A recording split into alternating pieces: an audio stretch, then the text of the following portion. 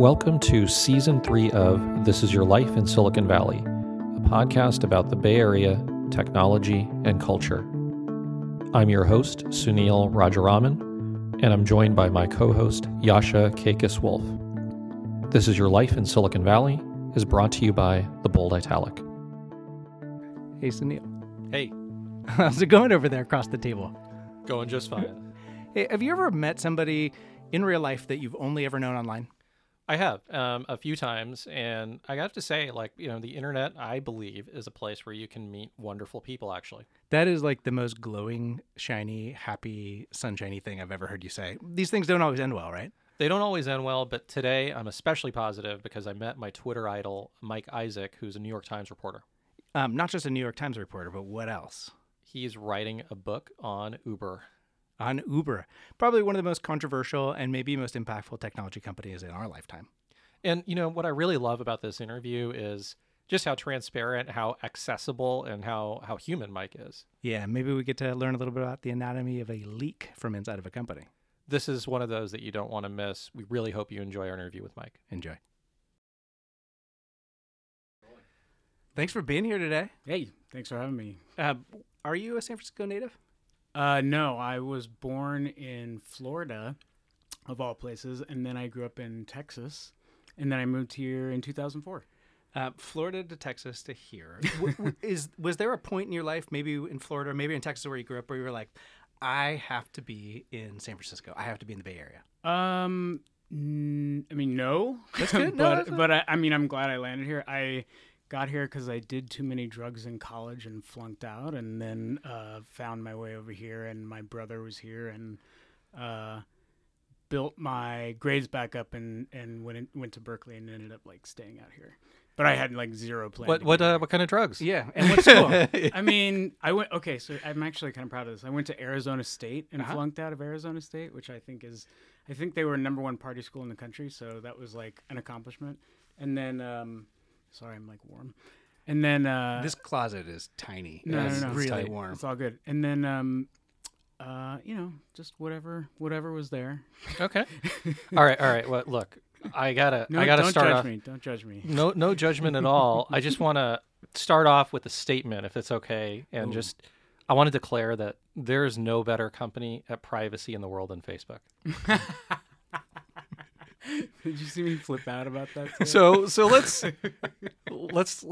talk about this. So you were a victim of the recent hack. Yeah, man. Which recent hack? The one that affected 50 million people, I think, or it was 90, then 50, and then. But one of Facebook's many hacks where people could have full access to your account. And by the way, we need you to be direct line into the mic. Got it. Otherwise, Tyler, our sound guy, is here. He's on top of it. He's gonna be mad. Yeah. I don't want to piss off Tyler. No. Am I allowed to swear? Yeah, you are. Okay, great. Look at him. He's getting up out of his chair like he's going to come fight us. Do you need me to get closer? So you were involved in one of the hacks. All of them? Some of them? One of them? No, just one. Just one. This was this was also right in the middle of Facebook's prolonged crises after crises, and they had the Cambridge Analytica stuff. I think the Times did some big story. It might have been before that. And then they released this info saying that there was this vulnerability that essentially let hackers take over everything in your account. And they did that to me, and I have no idea if they took over my account or whatever, but I probably would have noticed it by now. But so yeah, that was fucked up. And now they have this they're on this privacy tour, apology tour, and this marketing VP essentially said Facebook is or privacy is the foundation of Facebook, which I just found laughable. So you cover Facebook, yeah. you cover a lot. One thing I'm really curious about is just not speaking specifically about Facebook, but the companies you cover, Uber, et cetera. Yep. Tell me about leaks. Okay, so employee leaks, right? So there's this whole phenomenon of you get these leaks. Are they increasing? How does a leak even work, right? I don't out any sources, obviously, but just tactically speaking, when someone leaks something to you, how does that even work? I have found, it's really funny. Historically, Facebook is not a leaky company. They've actually had a really good reputation for being super tight. It's hard to break in there. And I've written about them for probably like 10 years now. I started writing about them in 2010. Well, that's back when everything was happy. Right. No, when Facebook was still like cool, when youngs were on it, when it wasn't just, old guys like us like, farting around and taking pics. So back in the day, you sort of like bought into this cult of Facebook. Everyone loved it, and all the people that were there working there really liked it. The thing that I noticed with companies, and I wrote about Uber last year during its insanity and downfall, is that leaks are just a symptom of bigger problems inside of the company. Mm-hmm. When people leak, when people talk to people like me, it's because they're usually unhappy or they have some sort of motivation to do so because they're trying to get some sort of result. I mean, that's one of the reasons. They're trying to get some sort of result. So Facebook is having, if you just watch the news, like more leaks than they ever have probably in their history. And that's because people are just not happy and they're starting to really grapple with the idea that maybe things they're doing are not all good, or maybe the company is not entirely a positive force for the world. Which I'm really curious about, like the anatomy of a leak. Like, how does it work? Like, if Sunil, because Sunil is known for this kind of stuff, if you wanted to leak something to you, I'm not known. I'm not a known leaker. Just for the record, I only have done startup companies, so I would be leaking on like a company of 14 people. So it's not. It'd be easy to find you. It'd be very easy to identify me. Be the guy in the trench coat in the basement. But like, what are the mechanics of it? I think it's kind of fascinating. How does it actually go down? I mean,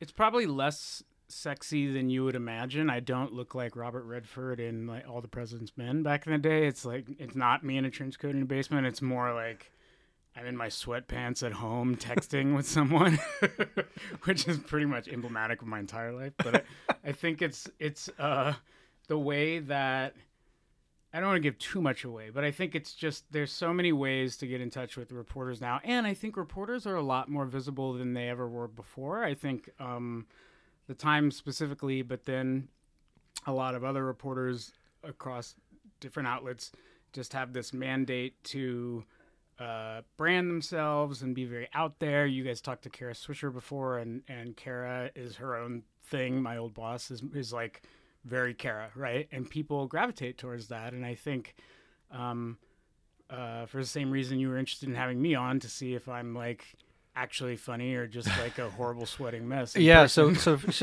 listeners need to understand that I've idolized Mike on Twitter. Stop it. Yeah. For like when year plus. we started, we're now in our third season. In the first season, he's like, someday we're going to be big enough where Mike's going to join.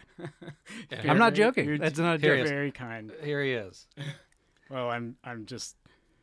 And you're sitting here in your sweats, not texting people while we're talking. Not in a weird, cool. Not in a weird stalkerish sort of way. Like, I don't want you to get the wrong idea. I mean, it's fine. I understand. Like that. I understand if you want to stalk me. I was in your apartment a little earlier, but I would like one or two at least. That's real fame. So that's interesting though. But when we're talking about, like, it's just not a big deal. It's just not a thing. Like, you're out there. People know who you are because of the quality of the work that you put out, and so they're just like, I'm gonna DM you on Twitter. I think it can be. I think everyone. The funny thing is, like, some of my biggest stories have come from the most unlikely places.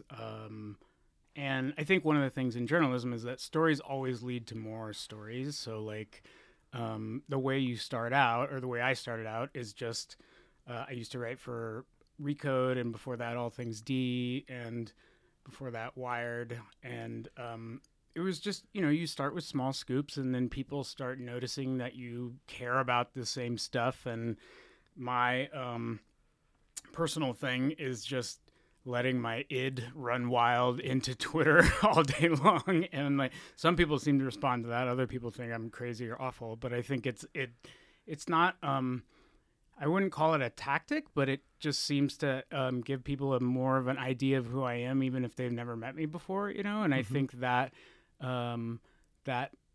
like, people respond to that. I think they just want to sort of, or at least the folks that I talk to can be like, oh, I know this guy, even though like I don't. I know that he just complains about his dog or like the poop on the streets or whatever, and I could tell him whatever, So it's kind of helpful in that sense. So you get a lot of these. Let's just say, and again, Signal. What you have Signal open on your Twitter profile. Yep. But you get so many of these. Then, what does the investigation process look like? Because I'm sure you get a lot of bullshit. Yeah.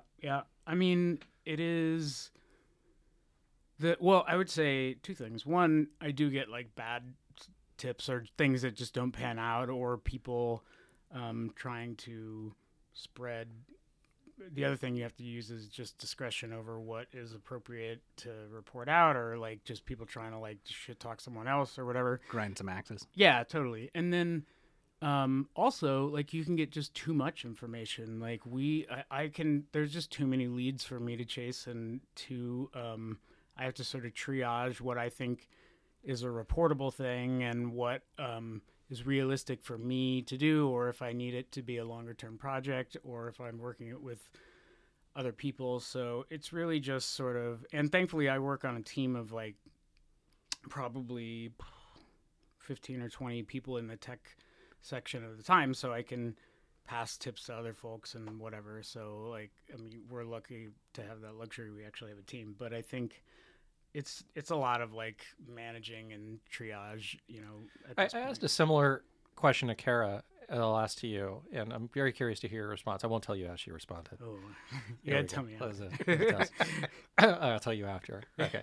How would you respond to someone who told you that, all right, I mean, of course the Times is going to run negative coverage on Facebook constantly because of just naturally there's an incentive for you to do so. You probably, as a publication, it would be beneficial to have Facebook broken up because they control distribution. So what would your response be to that? To that sort of, I get that a lot actually. Like you are obviously, like, look, we're stealing, or so sometimes Facebook employees like get actively angry at me and like yell at me in my DMs or whatever, which is fine. Like, I'm here for your abuse, but I think it's like the thought process for them is, you're writing things that get a lot of hate clicks or get a lot of like outlandish clicks, and it's better for you guys to destroy us because we destroyed you first, right? Yeah. And yeah. like, I totally get that thinking, and I think it's fair to say that the backdrop to all of this is that publishing is sort of changing and crumbling around us as we try to work through it. I mean, that's just not how it's hard, and it's hard to like really argue against. Like, that's not how we do things. That's not how I approach a story. For me, it's more, my mandate is like, A, I'm the beat reporter for Facebook, so I just cover them anyway. But B, it's like, what is the story? What are people doing or talking about that is not out there, and what should be told? And it's likely not going to be positive a lot of the times, because Facebook, I think, did have a very positive upward trajectory for a very long time. And now not just them, but like everyone is sort of grappling with what the other side of the largest network in the world can do, So I think a lot of Facebook employees are getting defensive. And that's not to say that all coverage is equally good or valid. I think in any industry, there are people that are bad at their job. And so like, if I get something wrong, or if someone's piece is entirely wrong, like, we have to stay accountable for that. So I totally am open to that too. But that's not how I think, at least. Maybe a bit of a shift in direction. Yeah. Do you like living in San Francisco? Yeah, man. I mean, I don't like making a good amount of money and still feeling broke. Yeah. But it's different. I mean, I moved here in 2004, and then I've been here on and off since then. So it's been interesting to watch the change so far. Do you live in San Francisco proper? I do. I live in like the Castro DuBose Triangle area. Yeah. Do you think you're going to live here a decade from now? I don't think so. Yeah. I can't see it, just because. Back to Texas or Florida? Yeah, probably not that either. I mean, I think about this a lot. I have a wife and a dog, and so but we don't have kids. I'm 34. She's 30. Bruna, my dog, is 4, and so that's our family. We live in a 1-bedroom. We have a deal for rent control, but it's still like not a deal literally anywhere else in the world or country. There is a limit to which we can grow or change our lives, and at some point, unless I go be like head of comms for Uber or something, which will not happen, but unless I went and did that and made some drastic changes in my lifestyle or whatever, it's just there's a point to which I either have to, I don't know, move to Vallejo or move out of the city or something, you know. Do you get asked to be, to join the private sector quite a lot? And sorry, you know what I mean? Yeah, right. Yeah. To the other side. The other side is what I actually meant. Yeah. It'll come in. Some people will make overtures or kind of like want to feel me out, and it sort of comes in waves. There was a while where a lot of journalists were getting hired as, they call them, I think journalists have like a point of pride that they don't want to become PR, so they call them like marketing partners or something. Yeah. But you're basically PR, right? Which is fine. Like, it's an entirely legitimate career path. You can do that, but I think it's just like a pride thing for journalists, you know? So you were not going to see you as a partner at a VC fund? Or... I just don't. I'm already like unhireable by my Twitter feed. I'm surprised I still have a job. No. I think Clearly not. I think you're looking at this the completely wrong way. Yeah. I don't know, man. I feel like I've insulted like every brand that would potentially. I don't know. I don't think I would do that.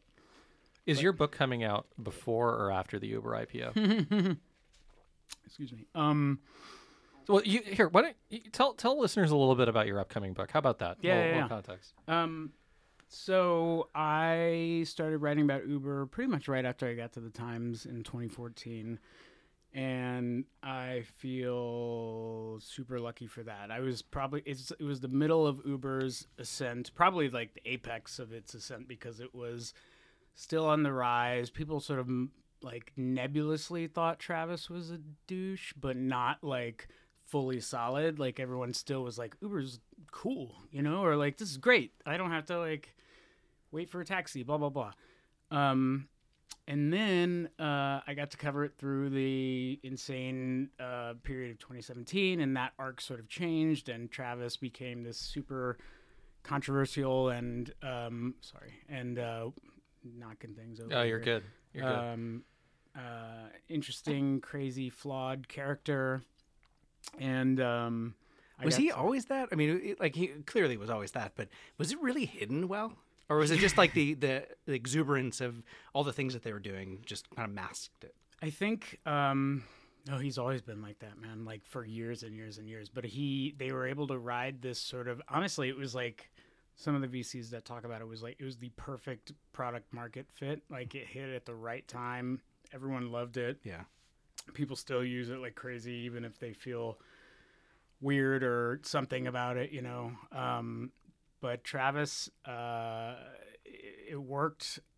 And he, you know, some people argue he was the right CEO that had to go as far as he did until he no longer was the right CEO. And like, you got to change from wartime to peacetime. Yeah. And he only has one mode. That's what I have discovered over reporting. He has one mode. Have you spent a lot of time with him? No, he's not a fan. So I mean, and I don't know if that'll change. I don't think he's gonna talk to me. Huh. No. Okay. So which is kind of fun anyway, because you have to do your job around someone, which is its own challenge. Let me try to defend him a little bit here. Okay. So. You kind of need these mercurial personalities, right? I mean, you have him, you have Elon, you have these people who are just so insanely committed and driven to a mission, and to build something like that, maybe you need to be a little bit off. Not only that, but wouldn't you say that there is a little bit of a press halo around Lyft, for instance, and around Airbnb, which, we just spoke to the SF city attorney about. And, sure, they've made some changes, but they almost took a similar approach, which was, blatant disregard for so what's your take on that?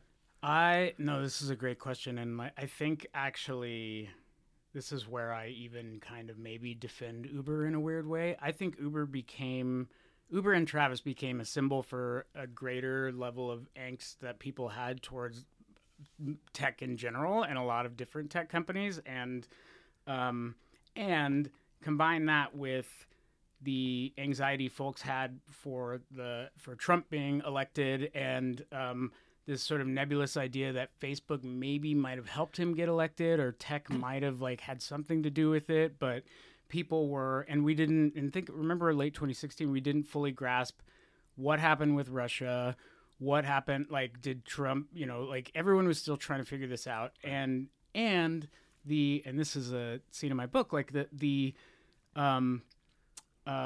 Trump stuff gets melded together like almost by accident with Uber in this one moment where the immigration shutdown happens, the travel ban, and someone notices this tweet saying, Uber's trying to essentially profit off of people getting going to the airport, and the two become conflated in this moment. And I think it was just a lot of pent-up angst and anger from people kind of at tech but not really sure why, and then they were given a concrete action, which is delete Uber, right? And people were like, fuck, I can't do anything. I'm angry. I'm sitting at home. There's this travel ban. What do? I could delete my Uber and then take a screenshot and post it. And then hundreds of thousands of people did that, and it hit the company hard.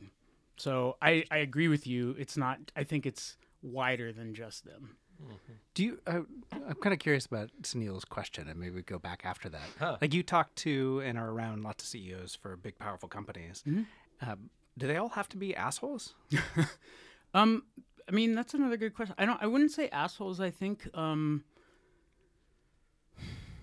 you have to be unflinching in your drive and maybe even optimism that you can. Like, you have to be crazy to think you can do some of these things at the scale that they do them, right? Like, everything in a startup, and this is the empathy that I have for founders, is everything in a startup is, like, designed for your failure, right? They're incumbents. Like, this is why Travis hates taxi. Travis hates big government. And Uber was not always as big as it was, right? They have so much against them, and you have to believe that you can break up these cabals, like, slowly but surely over time. And that's why they hate people like me so much, because I just see all the ways you're going to fail, or at least like see all the ways that this is probably not going to work out. So I do think I wouldn't call it like asshole. You just sort of have to be like in an optimistic version of La La Land to think this is all going to work out. Do you think that they've turned it around with the CEO change? Like, what's your view of Uber now? Yeah. I mean,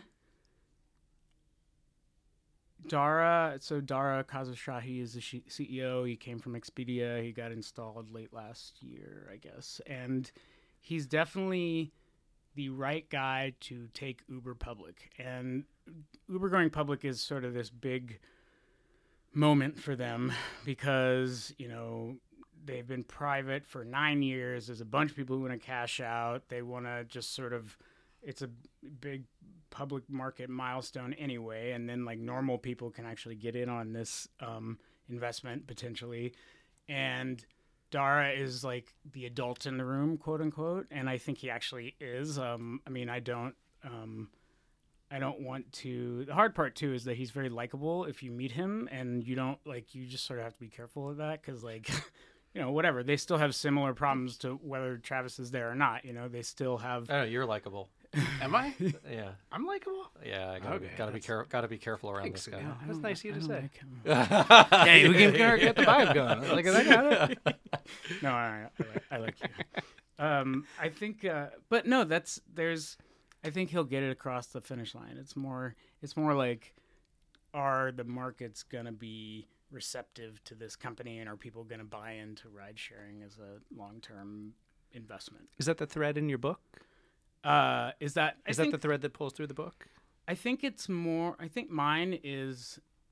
If I have to, I need to start like preparing how to do this in like an elevator pitch because I have to sell this. We're here for you. Here we go. So not looking forward to marketing this book. My elevator pitch would just be the sort of the rise and fall of this idea of the cult of the founder, and the founder knows all. Like, I think this other thing in the Valley is like founders can do no wrong and know everything, and are sort of praised by their boards, by their investors, and given all this leeway. And Zuckerberg for a very long time was like the top example of that, right? And I feel like Kalanick is the version of that going like drastically wrong, when everything bad about capitalism, Silicon Valley, startups is turned into one guy. So I try to follow that arc. So The after this, Cult of the Founder is a pretty awesome title. Cult of the Founder. There you go. That is a good title. Good title for a podcast. You should all- Yeah, you should bring them seriously. all. Then you get into podcasting. Yeah. You convert a bunch of founders into a cult. Cult of the Founder. Plural. Yeah, Cult of the Founders. So let's just say, all right, you're satisfied. You're done with your work on Uber. You're done with your work on Facebook. Yep. What are the next 2 companies that you would want to cover that you feel are drastically undercovered?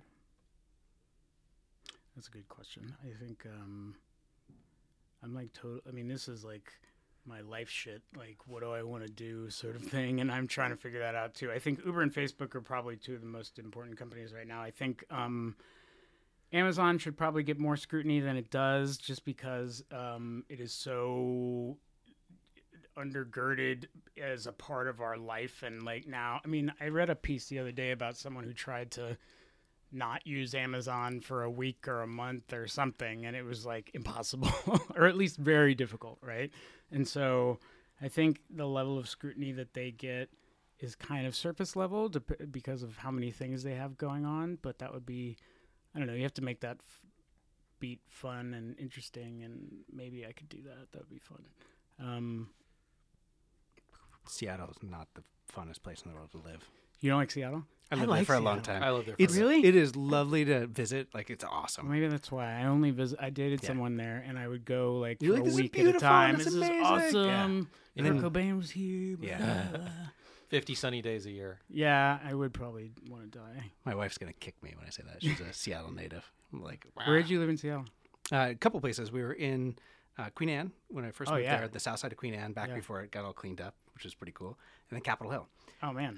Capitol Hill is awesome. Yeah. Today it's a little bit different now. We bought a condo way back in the day as we were kids, and we still have it. And it's like the whole neighborhood is completely transformed. Can't even recognize when we show up there. Like, what Probably just like the happened? Mission now, basically. It's like just very different. Yeah, unbelievably different. And now it's like Amazonville. Back when Right. it wasn't Amazonville, Paul Allen had started to do some development work downtown, and he was like I'm the person who is thinking about like commercial real estate and people actually working and living here, and I'm gonna do it. And he made all these investments that you never really got to appreciate. But have fun living there. No, yeah. Hey, all respect to our Seattle I do want to listeners. go there. But, yeah. Thanks for walking me back on that one. Yeah. It's You just a personal lost choice. a whole market. It's just a personal choice. Seattle's great, though. I make bad choices. It happens. So, okay. So, you're going to release the book. The book is going to come out. Sorry, when? We didn't get that part. No, it's next year, probably around, if not after the IPO. It's sort of, things are in motion right now. So the IPO actually came sooner than, so they were supposed to IPO in September, and they are going to be in like April. So I'm as in flux as they are. Are people at Uber worried about the book? Like, do you get reached out to by the comms team there a lot, or like, what's the situation? I think it's funny because like they I have a good relationship with their comms in that they know I will not be unfair and like just set them on fire for no reason. I might set them on fire for a reason, but I think they're probably like nervous but not like terrified. Like part of this whole last year was them sort of self-flagellating and coming clean with all their dirty laundry and being like, we are sorry, please forgive us, Dara is Jesus, come alive and everything is going to be great now. So like, unless I find some crazy dead body in the closet they missed, which I might have, but like I think they're just sort of like trepidatious but not like terrified. And are you going to take time off, or are you going to just jump back into it? To go like on the road or whatever with the book and stuff? Or yeah, so after the book tour, book sells 1 million copies or whatever it is, then what? Oh, I don't know, man. I mean, I honestly, like, I have no idea. I have no idea if anyone's going to want to read this. I have no idea what's going to happen. I'm just like, all I'm thinking about is to get it done, get it out the door, cover this IPO, and then like, I mean, I literally live my life like one day at a time. I can barely get clothes on and come here. I don't even know how to. He is wearing clothes. I don't know. I am naked right now. Yeah. First naked. This Naked Podcast says where we are in San Francisco. Yeah. Oh man, I live in the Castro where now before I moved here, like it would probably faze me to see naked people on the street. Now I'm just not at all. I'm a San Franciscan, I feel like. We've got 3 kids and our youngest is 10 now. We used to live in Noe Valley and we would walk through the park. And as we were walking through the park, like the beach side of the park where everybody's out and their thongs kind of hanging out, we'd always like walk through the middle of it, not a big deal. And then for a while there were a bunch of guys that were naked protesting on the corner of Market and what are the main drag there? Castro? Dolores. Oh, Dolores. No, yeah. Wait, what are the streets on Dolores? It's happening. I can't remember things. That's what happens when you get old, Neil. Yeah, it's going to happen to you I someday. can't even remember our interviews this morning. And he was like, Dad, all these naked people, they're everywhere. And now it doesn't even faze him. He's like, man, whatever. Doesn't matter. It's Jimmy. Another story. So a couple of other questions to wrap up with. And this has been great. I asked this one to Kara, and I'll also, I'm not going to tell you the answer. If you could interview any 3 people, they all agree to a sit-down interview with you, and no questions off limits, who would they be? Oof, I'm so bad at these. Mine would be totally just for my own. Yeah, good. Yeah, That's totally great. It would be, George Saunders. Do you know the author George Saunders? He's so good.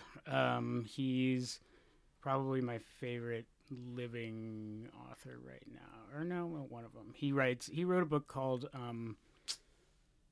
was this big 10th of December, which was like a bunch of short stories. Anyway, I was an English major, so I love all that foofy shit. And then I wouldn't want to do tech because I think I just have tech all the time, and like I still get starstruck. I get starstruck by like real celebrities, like non-tech people, but like, Do people get starstruck by you, by the way? oh god, I don't think so. I think Like you it's could show up to more- a party, or people like, oh, look, there's the New York Times reporter. I think I'm like dumb enough in my like public personality that I diffuse any mystique about me. I'm not But, starstruck right now at all. Yes, exactly. I'm Totally like, is. I'm like See that. sweating, my hands are sweating, I'm shaking. I do get like random. I think that's the fun thing actually. Like I'll do get like random people to come say hi when I'm at dinner or something out here. But it's mostly my dog. Honestly, people care about my dog more than me. I have a very large Bernese Mountain Dog that I use to pimp my work. Well, you got 2 more people that you were Okay. supposed to And name. you're going full celebrity, which is all cool. No, I like think Hollywood it would celebrity. probably be who am I like? It would be some writer. Oh, musicians. Oh Writers. yeah, okay. You know what? I'm big like Josh Homme fan from Queens of the Stone Age. Yeah? They're like super big fan of theirs, and that would be one. And then probably, oh man, maybe Trent Reznor would be a good one too. He's like very opinionated, but, Very. which I like. Super outspoken. So not Trump, Chrissy Teigen, or Angela Merkel. No, I'm not into world leaders. No, I don't know. I think I would probably go the celebrity route. That's the other thing. So if I have to move out of here, everyone's moving to LA. Should I move to LA? That's Yeah. the question. The answer is yes. Is it? Yeah. I feel like there's haters here that'll be like, no, man. Well, that's it Sunil, sucks. clearly. Did I you lived see in that? LA for a long Smug? time. Did you? Yeah. And Yeah. I mean, it's nice. LA's in a The renaissance commute. It's period. just the traffic the kills driving. it. Like, The it's any traffic better here. just kills it. Yep. You were like texting me this morning. I'm gonna be late. The traffic here is miserable. Yeah, but at least it's predictable. It's like there's the 101 and there's 280. That's it. There you got like 405, 605, They're all miserable. 105. Every freeway you get on anywhere in California is miserable. Period. End of story. Yeah, I don't know. LA is great. Great food scene. It's warm all the time. They don't have any water. Like, that's all good. Hey, actually, you know what? like Mad Max. I have a good one here. We can't let Mike get away with that answer. So just pretend I'm Travis for a second. Let's role play. Are you gonna throw something? He sits down. He agrees to an interview with I should have said for the Travis, book. shouldn't I? Yeah, Okay, that's right. let's just say he agrees. What is the one question that you ask him? Oh man. You have one question. You can sit down, put it on the record in the book, and you need to know the answer to this. It would be probably simple. Just like, do you have any regrets as to what you did, or would you change anything over 2017? What's your answer, Travis? I'm not really going to answer it. I wasn't actually going to role I play. thought you were really gonna role play. No, I'm not going to really role play. I don't think he would. I don't think he does though. I feel like he would just keep maybe like some strategic stuff, but he like owns it, man. And there's something really I think this is why I decided to write about it. I think he's a tragic character. I think he's like a billionaire now, but he also kind of alienated himself. He doesn't really have a whole lot of friends. All the people at the top of the company turned on him at the end, and like it's the perfect sort of dramatic arc, but it's kind of lonely at the top in some ways, you know? So Yeah. It's lonely everywhere. It's lonely in the middle. It's lonely on Instagram. That's correct. It's very lonely on It's lonely on Facebook. Twitter. So this has been awesome, and we have one question that we want to make sure you answer for all of our listeners that we ask to everybody. You spend time on Twitter, we know that. Maybe you spend time on other social networks. On either Twitter or another social network, what's at least one person you'd recommend, or company you'd recommend, or brand you'd recommend following? I mean, so maybe I'll just do, because the origin of so on Twitter, my avatar is a toilet paper bear and the Charmin bear.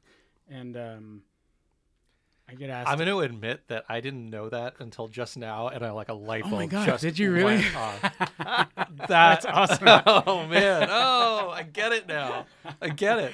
So there's, that's great. So this is not me officially endorsing a brand, by the way. I think I would get fired for that. But I would say the Charmin toilet paper handle on Twitter is one of my favorites. And I adopted that avatar just because it was the first time I ever saw like a brand that literally is just, you have to like wipe your ass with their product, fully embodying the spirit of it. They would just make poop jokes all day on Twitter, and like they were not embarrassed, and I just found that noble. So Charmin at Charmin. I get it. I just feel like I get it now. You get me, right? I get it now. I completely get it. Okay. Well, this was awesome. Cool. Thank you. This was great. Thank you very much for spending the day with us. No, this is fun. Thanks so much. That was fun. That was a lot of fun. I'm just so surprised by how humble and how accessible Mike is. Yeah, like I want to hang out with him, and I also want to go adopt a Burmese mountain dog. I do too, and I don't want to tell my daughters that because they're going dog crazy right now. But I am excited to read Mike's book when it comes out. And maybe if you listen to the podcast and you liked it, you might consider tweeting at Mike with your ideas for the title for his book. But I kind of like Founder Cults. Founder Cults would be a great name for this one. We really hope you enjoyed this interview, and please support us by tweeting us at The Bold Italic or emailing us at info@thebolditalic.com. I always like to end on this too. If you like Sunil as much as I like Sunil, wherever you listen to this podcast, whatever app you found it on, if you rate us 5 stars and share it out with your friends, it actually helps the podcast a lot.